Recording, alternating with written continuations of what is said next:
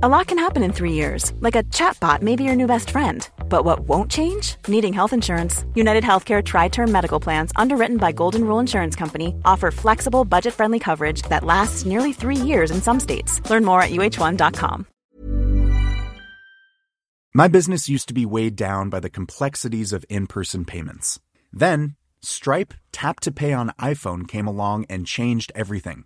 With Stripe, I streamlined my payment process effortlessly. No more juggling different methods. Just a simple tap on my iPhone and transactions are complete. What's truly remarkable is how Stripe caters to all my customers' preferences. Whether they're using cards, Apple Pay, or other digital wallets, Stripe ensures a smooth checkout experience every time. Setting up Stripe was a breeze, taking just minutes to get up and running. From local markets to global retailers, Stripe helped me expand my reach and grow my business with ease. To learn how Tap to Pay on iPhone and Stripe can help grow your revenue and reach, visit stripe.com/tapiphone. Welcome to DTNS Experiment Week. All this week, DTNS is on summer vacation, but in its place is Experiment Week, where our producers and contributors are trying out new show ideas and releasing them right here on the DTNS feed. Enjoy.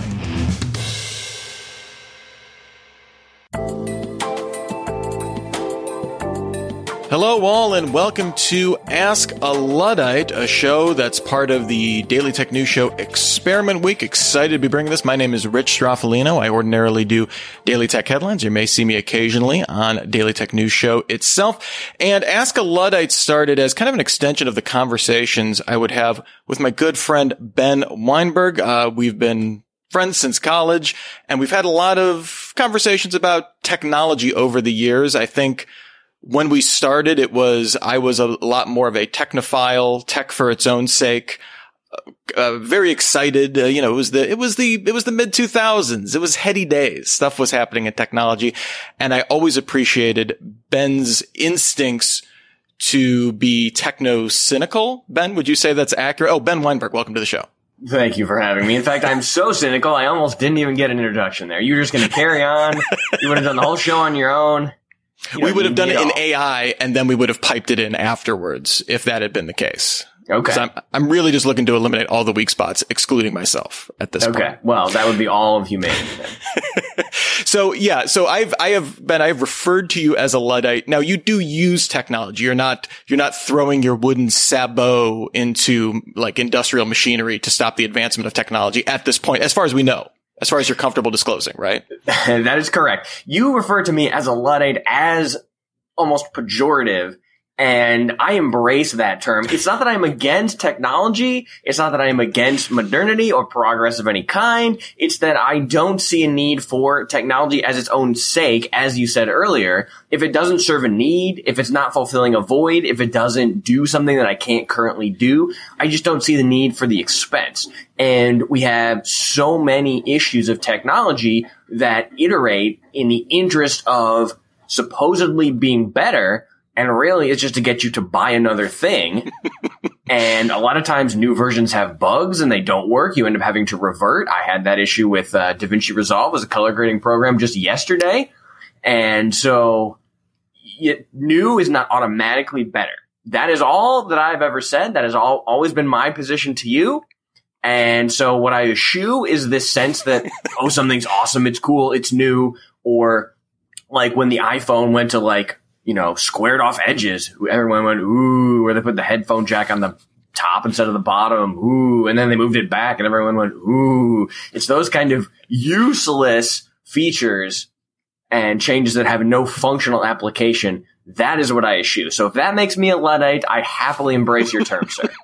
All right. Well, speaking of Apple, that kind of gets us into our first topic. Now, one of the big stories we've been covering on DTNS, Daily Tech Headlines, and kind of just been blowing up in the tech sector is Apple announcing that they are going to be doing client-side scanning for CSAM material, child sexual assault materials, I believe, or abuse materials, excuse me.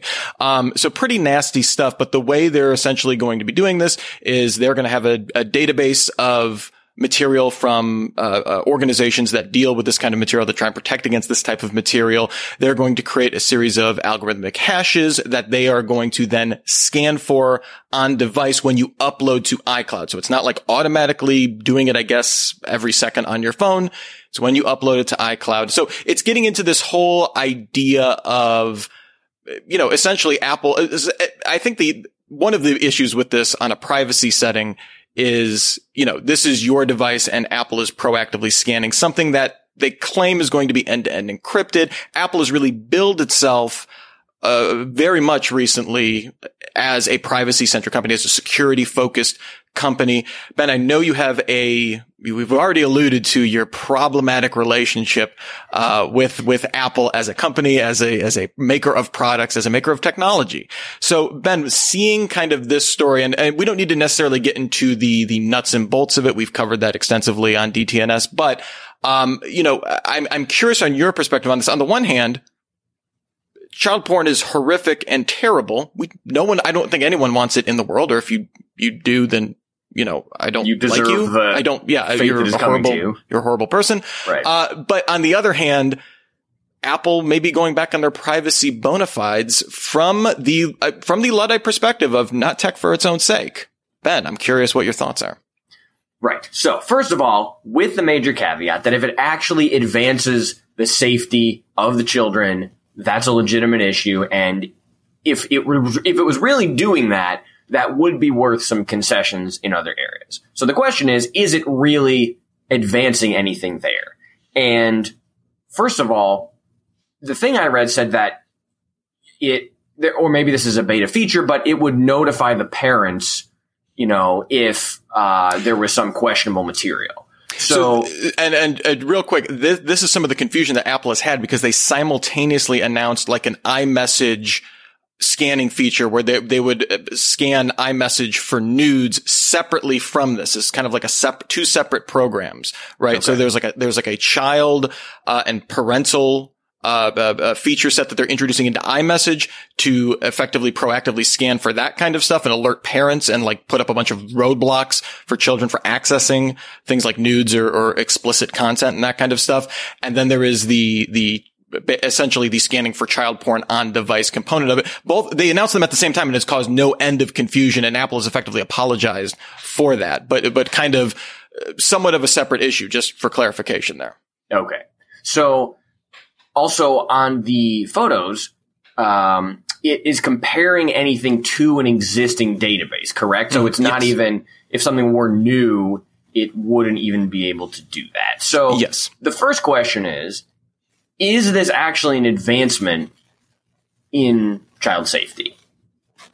And I don't know the answer to that. You're much more tech forward than I am. But it seems like, why not earlier? Like, if all they're doing is they're scanning images, comparing them against existing databases, it seems like the technology necessary to do that is not novel, correct? So why is it taking till now to roll that out? And then, acknowledging that this creates a backdoor into looking at people's content under the guise of questionable material. Does that leave the door open for abuse? And then, there's the cynical perspective that even a small backdoor to be used in only extreme circumstances is still a backdoor. And what would they be doing behind the scenes if they wanted to get into your content? Or even just, from the silent perspective, are they scanning everything under the guise of, in case it's questionable material? But, oh, by the way, to know if it is, we have to scan it anyway. And we just happen to now have all your data anyway.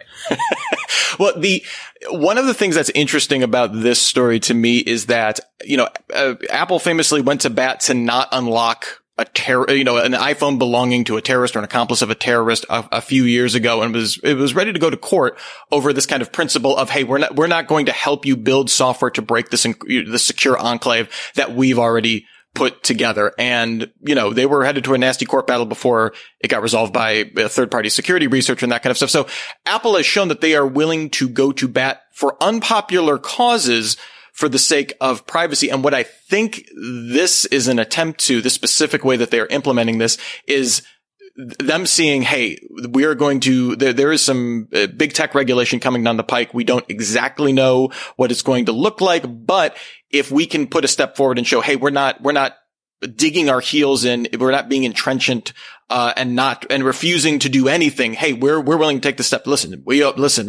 Apple's coming out and saying, hey, we want to get child porn off the iPhone, or we want to let you know, we want to detect it if you're trying to upload it to iCloud, right?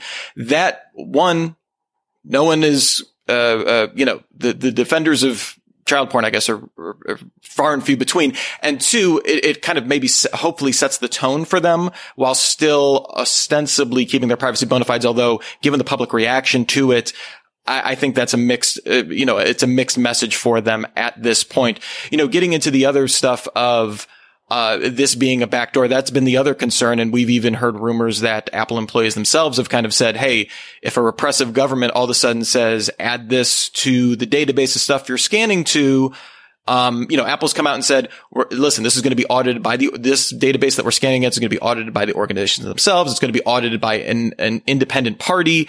We don't want this to be abused. We don't want this to be seen as a backdoor. This is a list of, not even a list of like the image files themselves. It's a list of algorithmic hashes, that we are scanning against that we don't have visibility into until you upload it to iCloud. And oh, by the way, Google and Microsoft and basically every other cloud storage provider is already scanning their stuff in a very similar way. The big concern I think that a lot of people have had is that this is happening on device. Previously, something that Apple has said is completely locked, is completely private, completely locked down. We don't know anything about what's on your phone by design. And that's the big change here is kind of moving away maybe from that messaging a little bit with this.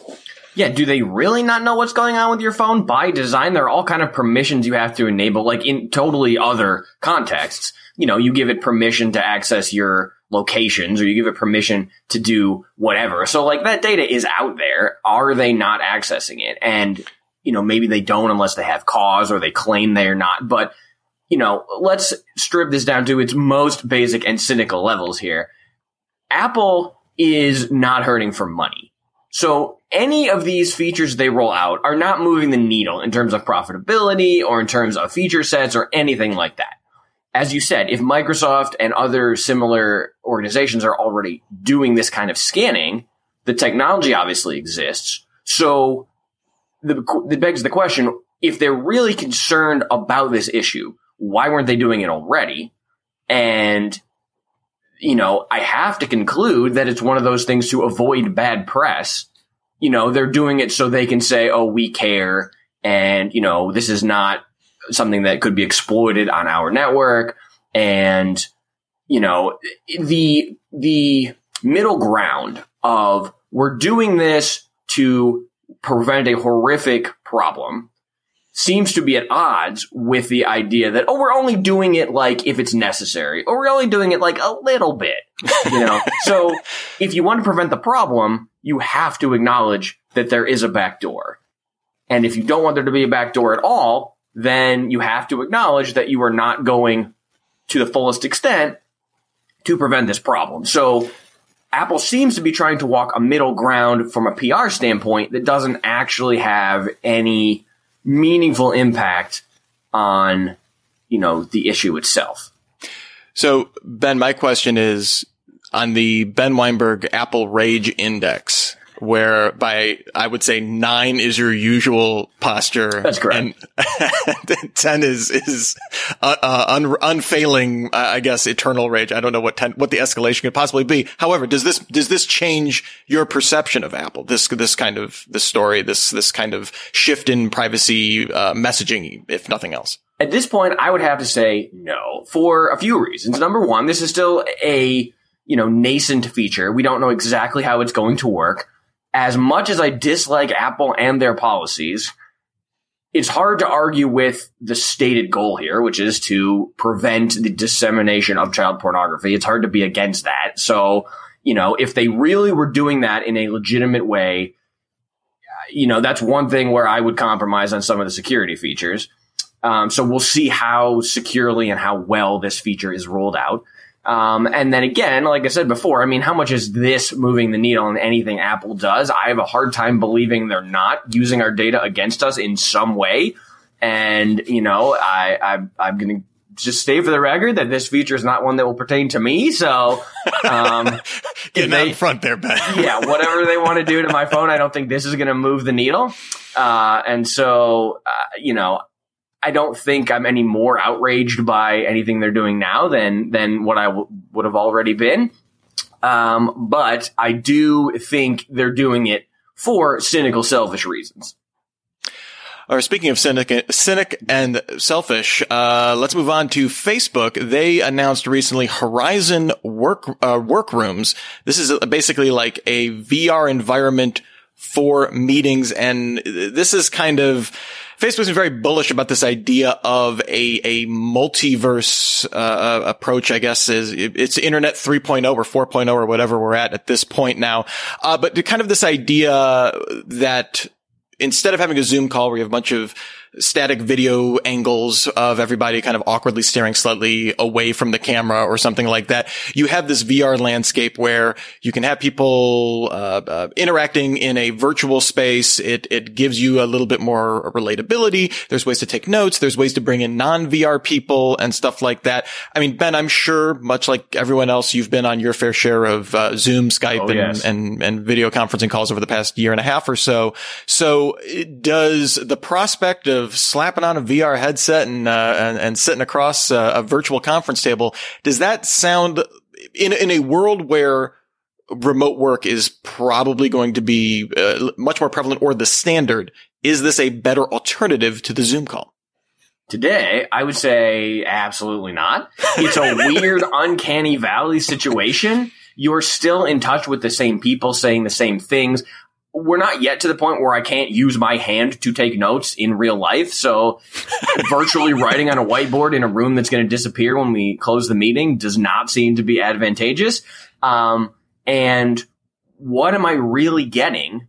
What, either it's communication or even if it's like nonverbal cues, or what sort of verisimilitude am I getting in a virtual workroom that I wouldn't get by just looking at someone on Zoom and having a meaningful conversation? Now, admittedly, that pales in comparison to being in person with someone in an actual meeting. And I guess I get in principle what they're trying to accomplish with virtual workrooms, the limitations of Zoom and also just the stigma attached to, another Zoom call is real. But, you know, it's so nascent at this point that it's just weird. Like, the things that it doesn't get right are so salient that it's distracting. Whereas if we just had a Zoom call, I think everyone at this point signs on to Zoom with the perspective that this is a Zoom call. It's an alternative to having to meet in person when we can't, and it's not the same thing.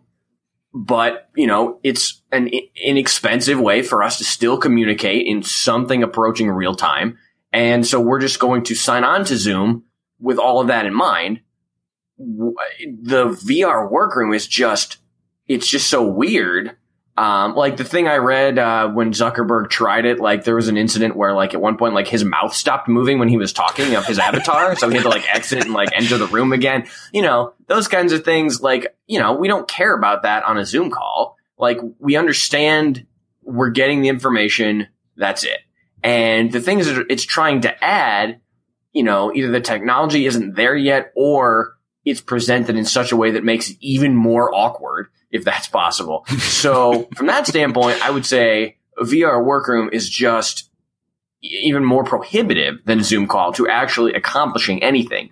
That being said, I can see this as the first iteration of, you know, maybe it's 15 or 20 years from now where you join a workroom and it is uncomfortably realistic, to the point where you're like in the world of like Ready Player One or one of those dystopian novels where when you join the workroom, it is indistinguishable from real life. So as a first iteration of the complete dystopia, where we all just sit in a darkened closet with the goggles 24 hours a day, and then we hop from virtual room to virtual room, that future is probably on the horizon. And this is probably the first step to that. So I look at this as when they perfect the virtual workroom in its current form, we have gone through the looking glass and the dystopia is inevitable. But today, I don't think it's doing anything that we can't already accomplish with, Zoom, rudimentary as it is. So in terms of like the spectrum of meeting productivity, right? We have like the hellscape of an email thread as like the bottom of the barrel in terms of like efficiency or desirability to be in. Then there's like the conference, like the voice only conference call over a phone line where like everyone's dialing in. No one knows what's going on. Like there's nothing even to attach to. There's not even the resemblance of real voices. Then so would you put this at the same level of engagement and I guess, productivity effectiveness as a Zoom call or with the potential possibly to be more than that at some point? Or like as it stands right now, I guess, from what you've seen? As it stands right now, I would put it below the level of Zoom call. Okay. Because those weird quirks, like, you can't ignore them, but they are a roadblock to accomplishing something.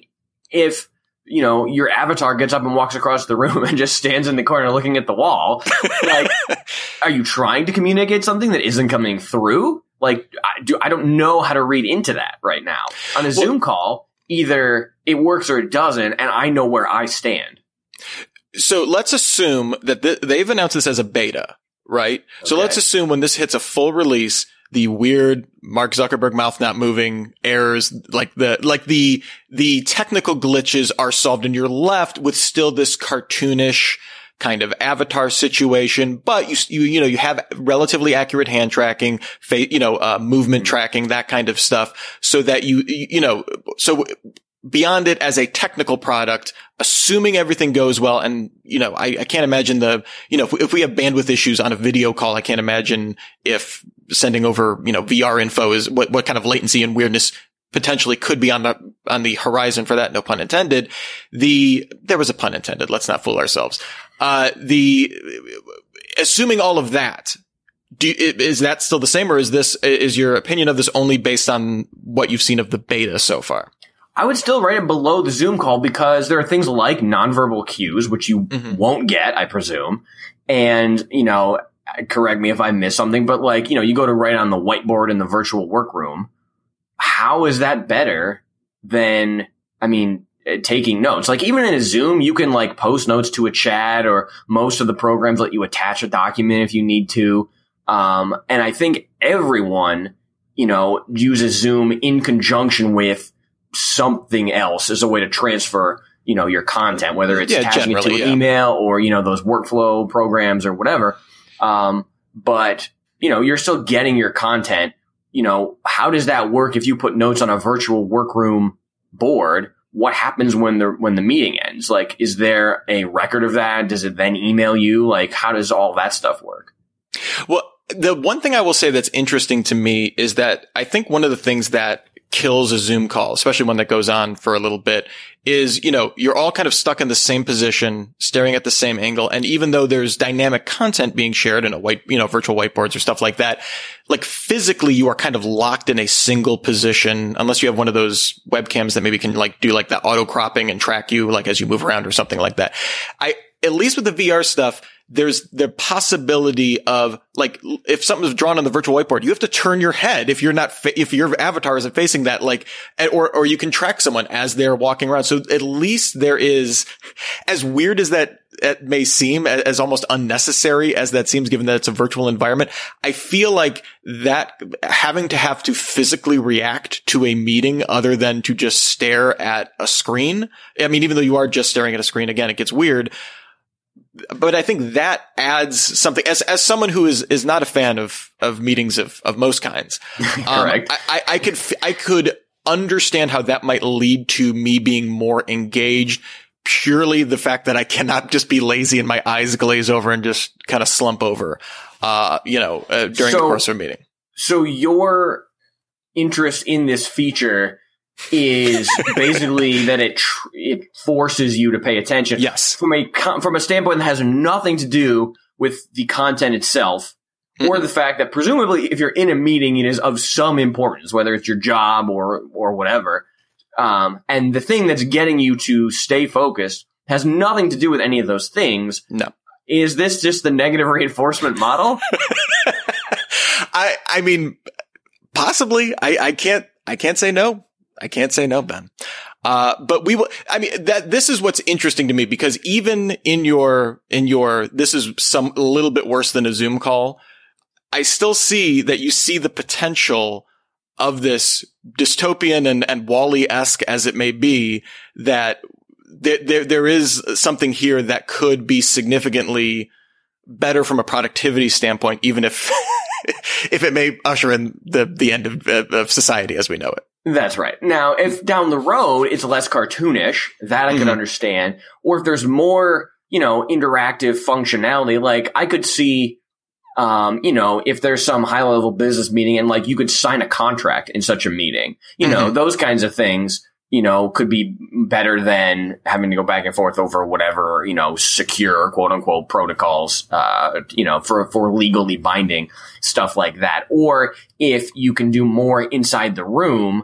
So like, let's say you're, beta testing like a physical product, could the various avatars all get together in such a room and, have some sort of sensory feedback if it's something you need to touch or hold or test physically, as the technology evolves? Could you do those kinds of things? In which case I could definitely see an improvement over our, boxes on the screen, scenario that we live in now. So certainly I can see that. Now, again, I can't end this conversation without leaving you on a cynical note, and that would be this technology will absolutely be used against us. Like, they can perfect it as a meeting, and that's great. And I can see like why in theory that's useful and how they're working toward a world where like it does do things that Zoom can't. But as you started this topic, Facebook is ultimately looking to create the metaverse and being able to perfect a virtual room of any kind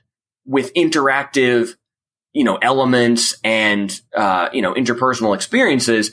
That is probably just really a test to use other kind of virtual rooms for other kinds of meetings. Like, it's not hard to envision a scenario in which like it becomes the next like equivalent of Bitcoin. Like, two people go into a virtual room somewhere and like trade drugs or something. And because it's untraceable or doesn't exist in real life, it's harder to trace them and, all that kind of stuff. Or, people could use it for, whatever nefarious purposes they don't want to be attached to in real life. So, like, to me, the meeting portion here is small potatoes. It's like we're trying it on something simple so that we can perfect it for something bigger that we will then control for all eternity. Hearing those words from your mouth, Ben, just brings me so much joy. It's truly everything I could have hoped and dreamed for. The one thing that's amazing though about this is because this is designed acknowledging that like VR, while a viable technology that's relatively affordable, I would say, especially from a business perspective, most people don't have it yet. So you can still like just do like a basic video conference dial in to these workspaces. So at some point, there will be some technical glitch where the VR people can't join you. And so you're going to have one guy with the VR glasses on doing a Zoom call. That to me it'll just be the absolute best day, on the internet, except for that person. Because truly, they've jumped the shark. Hiring for your small business? If you're not looking for professionals on LinkedIn, you're looking in the wrong place. That's like looking for your car keys in a fish tank. LinkedIn helps you hire professionals you can't find anywhere else, even those who aren't actively searching for a new job but might be open to the perfect role. In a given month, over 70% of LinkedIn users don't even visit other leading job sites. So start looking in the right place. With LinkedIn, you can hire professionals like a professional. Post your free job on linkedin.com/people today. My business used to be weighed down by the complexities of in-person payments. Then, Stripe Tap to Pay on iPhone came along and changed everything.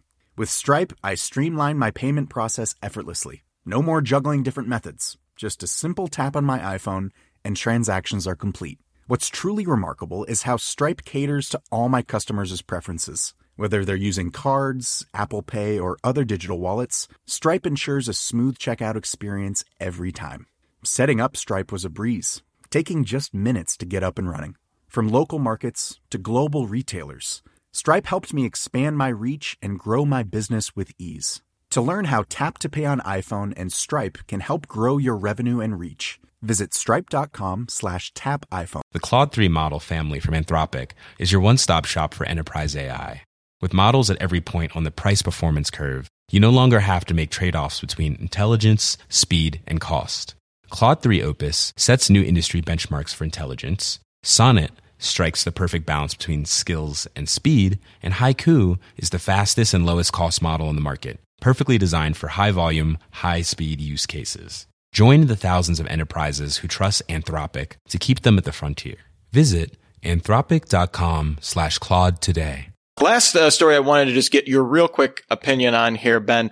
So I don't know if you've been following the work of the company OpenAI, but they recently came out with a language model called GPT-3 that is able to do some fairly remarkable kind of auto text generation. And one of the new things they're kind of using that model for, trained very specifically though, is for it's a new machine learning software called Codex that effectively allows you to use like natural language to build websites and apps. So you can just say, you can just type into a text field, create a website with a navigation pane on the right side and, or like a blog or something like that with a navigation pane on the right side and a big graphic on the top or something like that. And it would be able to generate, the idea is that it's able to generate the code. And on basic examples, so far it is working. Obviously, we've kind of seen the hand wringing around auto text generation in terms of what the implications for that would be. But, this is the idea that you can build not just, every publication came out with an essay. This was written by a machine learning algorithm or something like that. What's interesting is, hey, this malware was written by Codex. This hate-filled website was written by AI or something like that. That's where I see it coming. Is this, Ben, now, most technologies kind of obscure complexity over time, right?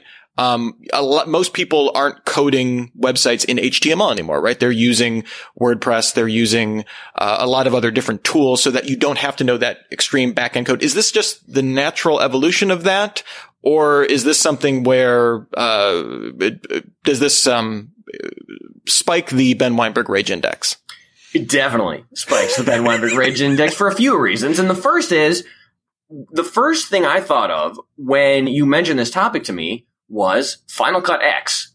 And if you recall, about 10 years ago now, but as a video editor myself, this was enraging on a professional level, not just standing on a street corner yelling to people who walk by, but, you make something that is designed to simplify the learning curve.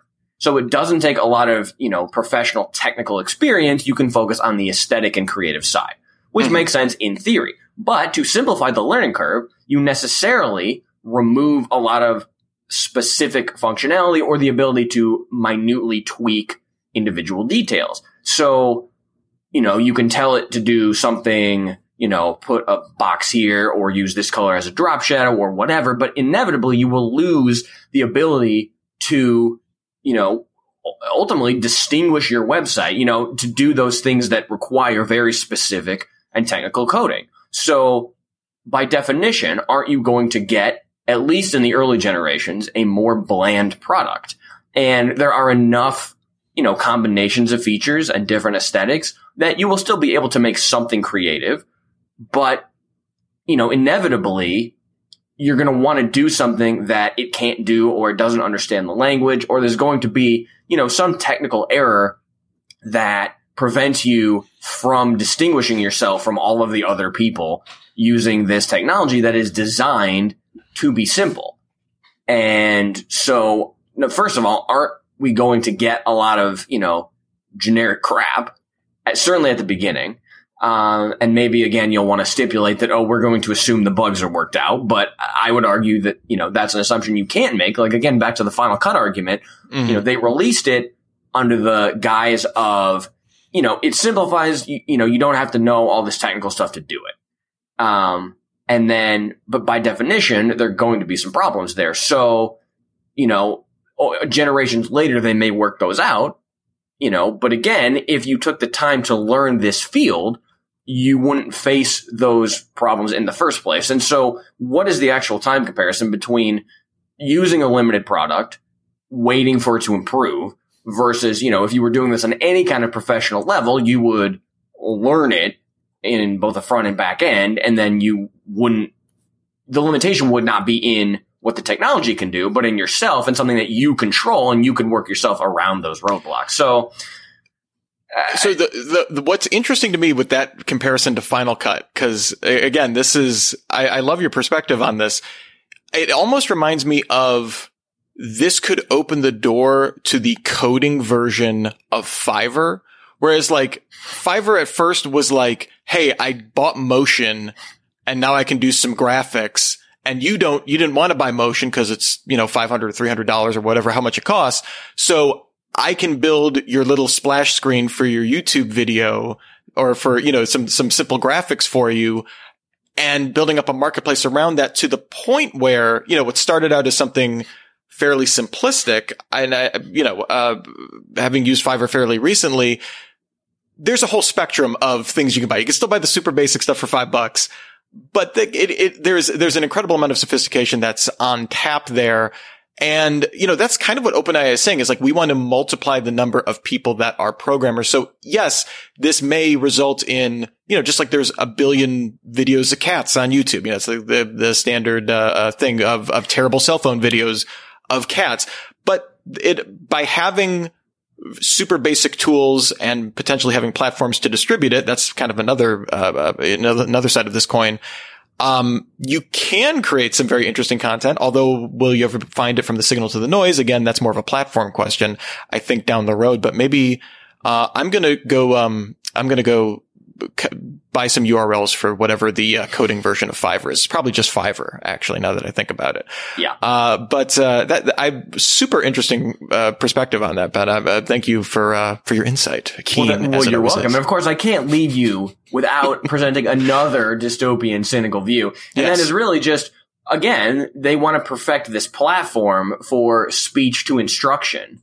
And again, I could see some useful applications for this down the road. You could have, for example, a brilliant medical mind who isn't physically able to perform, whatever operation or something like that.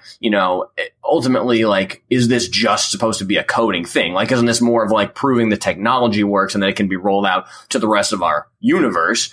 And again, you can sit in a dark room with your glasses on and not have to do anything, and you'll just give instructions to somebody to do something out in the real world, to build something or to perform some action. And, you won't have to do it physically. You won't have to learn how to do it. You won't have to know anything about it. And then at the same time, the company powering this knows everybody's thoughts and instructions. And I can't imagine they aren't also mining, like, from a design standpoint, everybody wants, like, solid colors on, like, these backgrounds, whatever. And, however many people ask for that, now they've got, like, oh, this is the latest thing in design. And then they can automate something else and steal your data like that. Or, the next app designer will use that, in your app and make you feel like you're getting more, functionality, or it's a smoother experience for you. So, ultimately I have to think this is just a way for them to collect our preferences that they can then use against us. Well, and there's already been a kerfuffle about what OpenAI is doing kind of across a couple different aspects, where the way they trained Codex is they use the GPT-3 model, but they scraped a bunch of open source code. Now, this is code that by license you are allowed to use, edit, depending, the terms kind of vary per license, stuff like that. But, some people are saying, this is an abuse of open source code to be able to effectively train something that can create an infinite amount of code that, oh, by the way, you're profiting off of, and not necessarily definitely not contributing back into the greater ecosystem. So that, is kind of the flip side, I think, of the point you were making, there, Ben. So kind of already, potentially causing some problems, in how open source might work in the future too. All right. Well, I think that just about brings us to the end of this pilot edition of Ask a Luddite. Ben, thank you so much for joining us. It was truly a journey into the heart of terror around technology. Thank you very much. And I can't wait to see what topics you'll throw at me that I can be cynical about in the future. So, Ben, if people want to find you online, where can is there anywhere I can tell them to send them to? My company is Sandwich Post Production for all your media post-production needs. It's sandwichpostproduction.com. As you can imagine, as a Luddite, I am not on the social, so you cannot reach me, and that is by design. People have tried to put you on the socials, and unsuccessfully, I would like to point out. That is correct. There was an incident. All right. Well, Daily Tech News Show will be back next weekend. Hopefully we can bring you some more Ask a Luddites. If you enjoyed the show, please send us an email, feedback@dailytechnewsshow.com. Until the next time we meet, I'm Rich Straffolino. I'm Ben Weinberg. And we're reminding you to have a super sparkly day.